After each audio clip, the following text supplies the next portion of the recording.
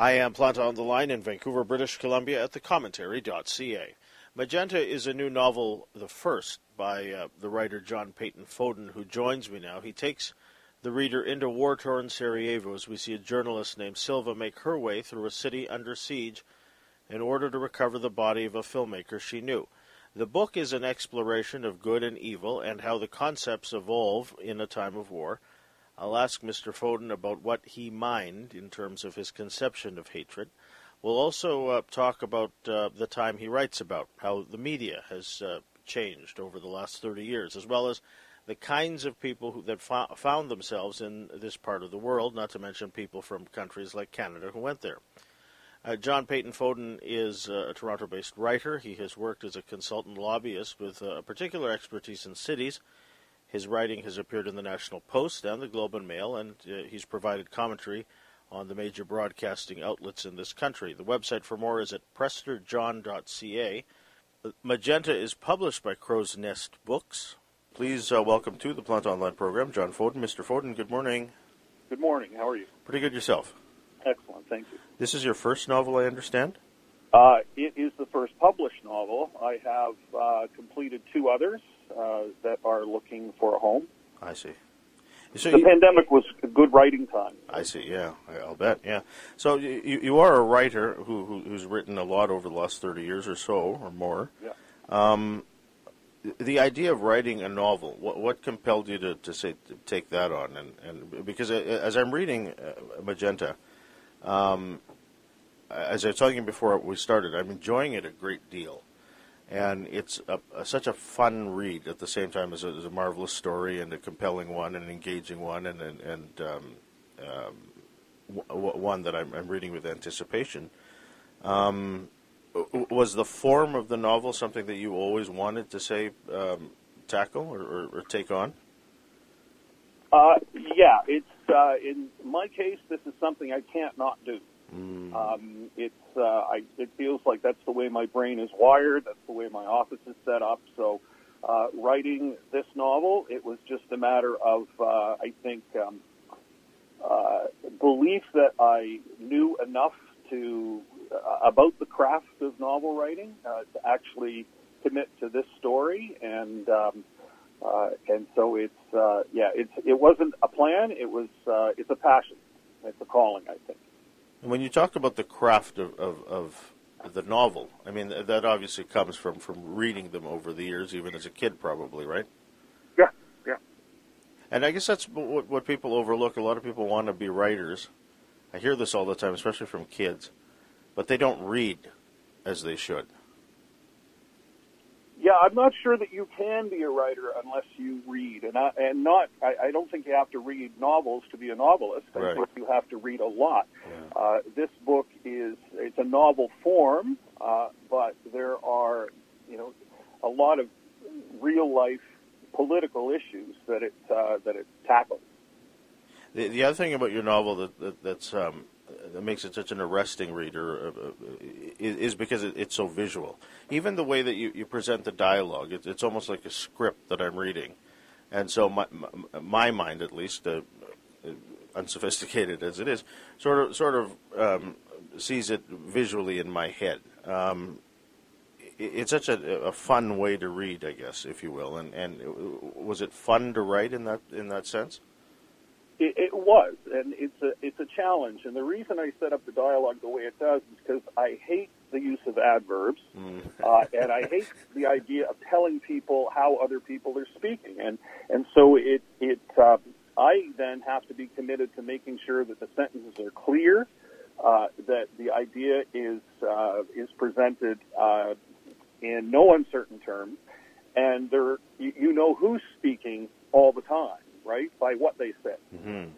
So it's a challenge, but I find I prefer it as opposed to he said, she said. I don't need you to tell me that he said or she said, and I don't need you to tell me that they did so quickly or swiftly. The words should speak for themselves, and I'm actually quite proud of the way it worked out. Yeah, it's a great read in that sense as well. When we start the novel, what year is it? 1992. And I turned 40 this year, and 1992 doesn't seem that far off. But if we think about it, that's 30 years now. Yeah. And the thing that as I'm reading the first part of the novel, the first quarter, if you will, I get the sense right away that it's a very different time and place. And a lot of people forget what the conflict in Sarajevo was about. I mean, we're at a point now where I think there is a lack of interest in conflict elsewhere in the world if it doesn't directly affect us.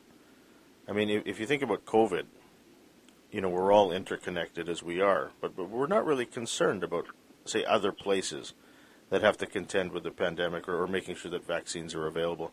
The time that you depict in the novel is very different than where we are now. Do you notice a difference? Surely, and that actually is one of the main themes, is that because it was 30 years ago, because it's happening in some other place, because people aren't reporting on it, we forget. And we forget just how horrific that civil war was, because it's not served to us. I think media has something to do with that too, because it's not served to us in the morning newspaper anymore. And you can see how quickly I think Sarajevo was a cosmopolitan city, as is Toronto, as is Vancouver. Mm-hmm. And if it can happen there, it can happen here. And I think we live in this fantasy world to think that our democracy and government are strong enough to keep us away from the kind of hatred that prevails out there in some places. I mean, these were people who believed in different religions. They were neighbors. They were neighbors fighting neighbors. So their families were split on ethnic lines. And I think the capacity for violence and evil, for me anyway, just seemed to be a frightening prospect. And I think we are closer to those conditions than we are inclined to believe. It didn't take much for that place to escalate into a hellhole, despite all the signs. Right? It had an Olympics. People have been, Sarajevo's been a crossroads for generations through history. And people, speak of it as a beautiful city that, the neighbors loved each other. And yet this is what it spiraled into. Yeah, and you said a marvelous thing just a moment ago that I think bears exploration. When you talk about how the media depicts conflict, especially the conflict in Sarajevo, we meet a number of characters, Silva especially. She's a newspaper reporter. I got to the part where the reporter for television, I guess it was from the BBC. Yeah, David Bruck. We encounter him in the novel, and we see even just how the media has changed over the last 30 years. I mean, that was fascinating to look back at. It's fascinating to think about the media's role in shaping the memory of war. I mean, they're not just covering the war, but they're also influencing how we remember it and how we remember it 30 years hence. Yeah. And you wonder where it's headed, because professional journalism kind of seems, to some folks, a little bit old-fashioned. With new media, and I don't know if there is ever going to be an influencer with the courage to step into a war zone and report responsibly on what are really important issues. When people are behaving with such hatred and violence, there are things we as human beings have to accept and deal with. And one of the things I also tried to do is, so we've mentioned Sarajevo, but we don't mention the country that preceded it. And there are no mentions of, I don't take a side on the ethnic or religious lines. So you don't see Bosnian Serbs or Croats are never mentioned once. Christians, Eastern Orthodox, and Muslims. I think I mentioned them once, the fact that, these cultures existed in the same place at the same time. But I don't talk about that. These are human beings interacting with each other in very disturbing ways. And a lot of when I was writing, I got to a scene, and I know this is going to sound, what's it going to sound? I don't mean to trivialize what happens to Silva, because it matters to me. But sometimes I thought, what's the worst thing that could happen to her today in this situation? And that's just a way of trying to access some of our deeper fears. And, I'm asked myself, if I were in this situation, what would I do? Yeah. And, would I be prepared to kill someone? And there's a discussion there. Would you be prepared to defend yourself, to kill an evil monster if you had the opportunity? And Silva and Stefan talk about that at one point, and they're actually faced with the dilemma a little bit later. So there's a foreshadowing in conversation. And they have a choice to make. And, you have to ask yourself, would I have the courage to stand not just for what I believe, but to stand and defend my own existence in the face of somebody who is much more profoundly evil than I am and highly motivated to end me. And so Silva's up against those obstacles constantly throughout the book. And I think there are some interesting twists and some interesting decisions she makes in trying to reconcile that. As a writer, John, what is it like when you investigate the theme of hatred as you do in the book? When you're sitting at your writing desk, I assume that you're using a computer or you could be using pen and paper. When you're confronted with a page and you're thinking about what to do in a situation like that you just described, dealing with one's existence and contending with hatred, no matter how you feel on a variety of issues. What is that like for you? I mean, I was describing the book as a fun read, but when you get to a part like that where it may not be a fun situation that you're depicting, is that? I mean, I can just imagine what's going on in your head. Can you let us in and see how the writer works at that moment? Yeah, the moment, I think, when you come up against a scenario. For this book, the theme was all about our capacity for hatred, for violence, and kindness. Yeah.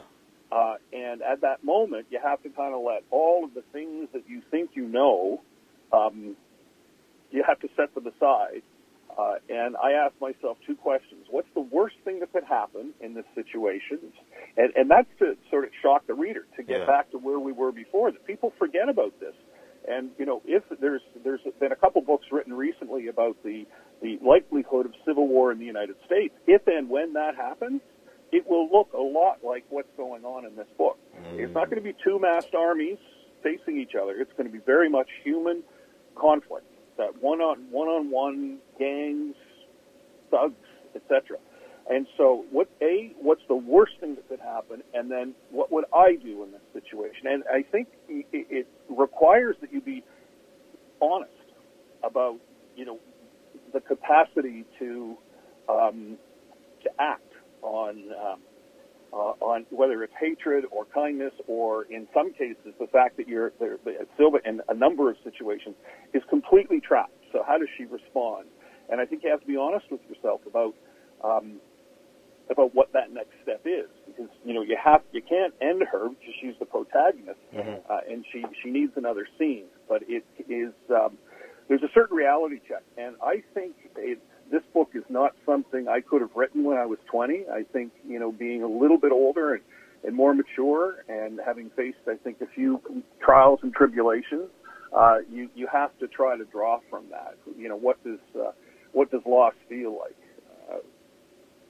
So writing is work. It's obviously work for you in terms of as a job, but it can be fun, though, right?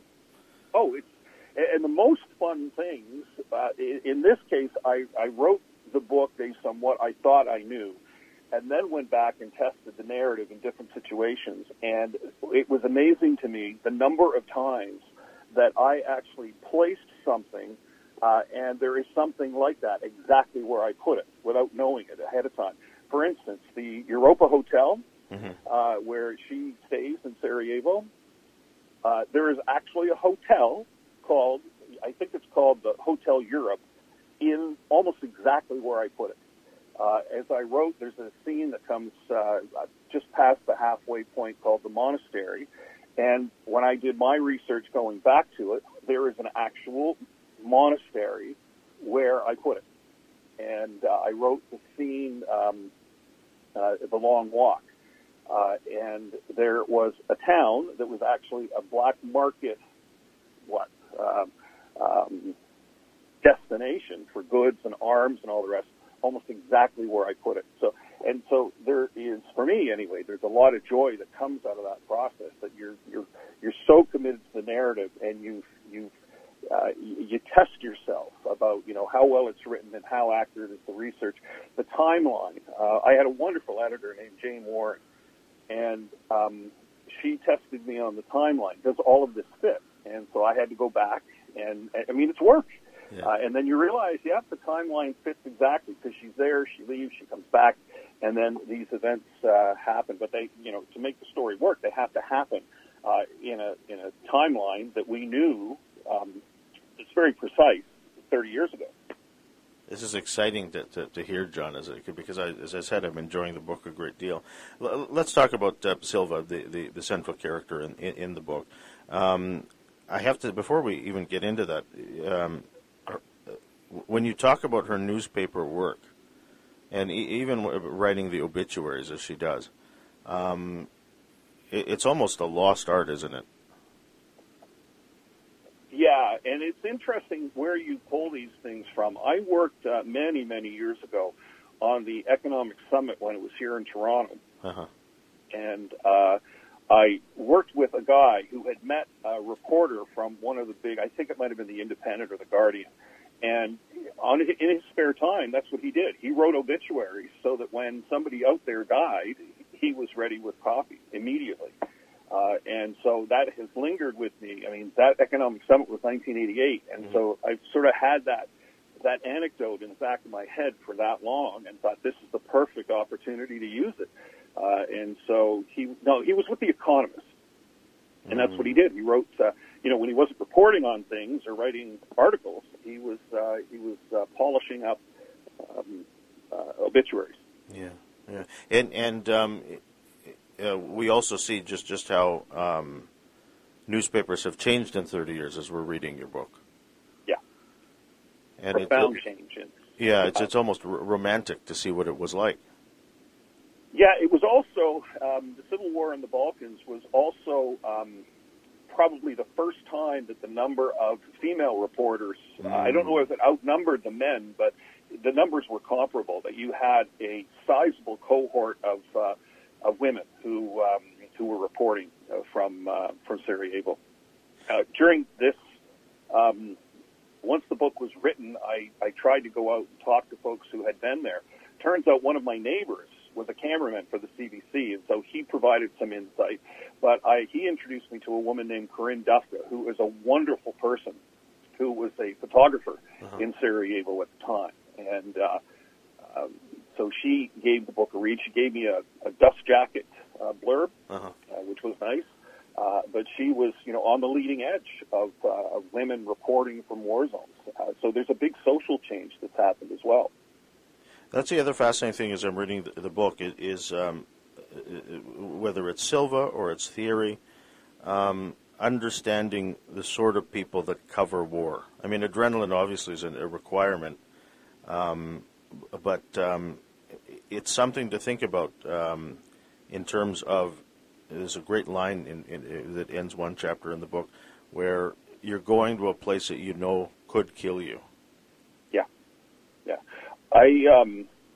I probably write the novel and would not have ever been a reporter in that circumstance just because there's guns.